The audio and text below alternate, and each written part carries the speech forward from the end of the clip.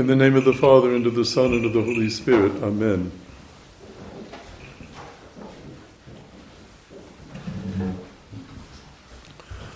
Today's Gospel event follows upon the death of St. John the Baptist at the orders of King Herod.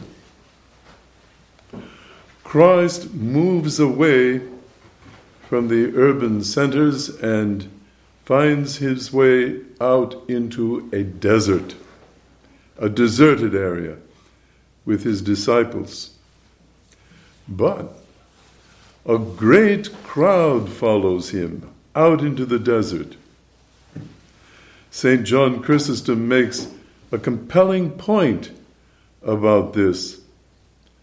There are, in fact, two different crowds with Christ.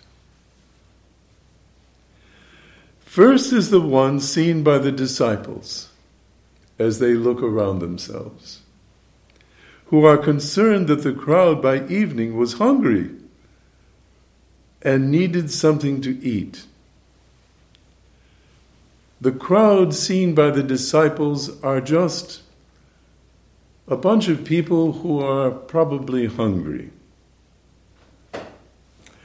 But that is not the crowd that is seen by Christ.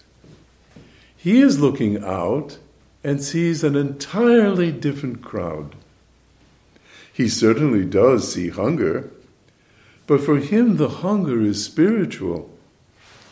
The crowd understands very well that they can't find any food out in this area, yet they came just the same, and were willing to be satisfied meaning filled up, with the presence of our Lord, with his words, just being with him.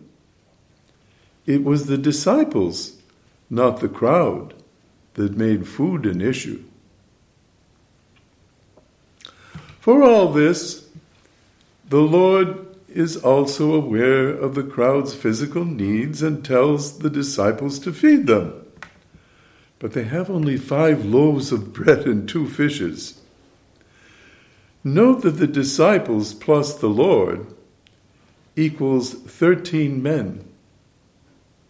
And St. John Chrysostom points out that the food reserve that they mentioned, that they do have, wasn't even enough to feed them, let alone a crowd of thousands.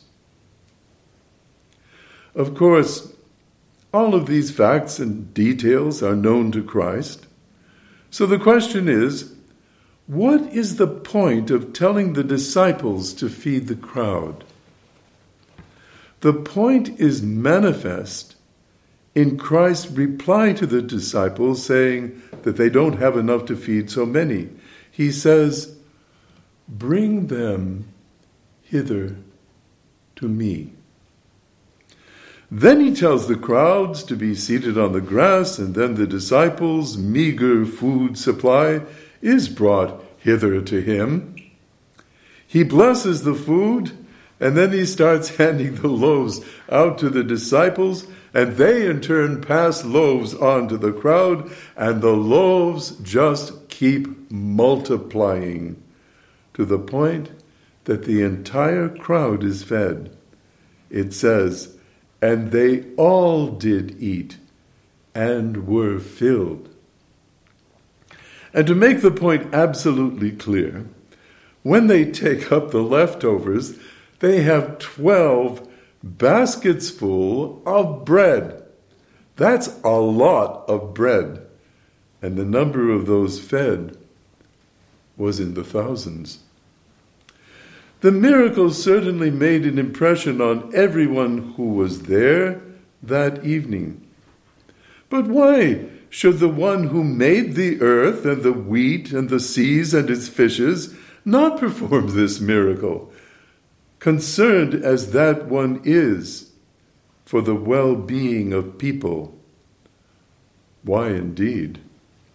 As miraculous as is the miracle of the multiplication of loaves and fishes, as miraculous as that is the very obvious miracle of the concern and love of God for each individual. The obvious commitment of our God to take care of us, even when what is needed is something to eat in a hungry hour. And as we all know, this is not by far the only use of bread that the God-man is going to make available to his people, not by far, as the Eucharist reminds us. Amen.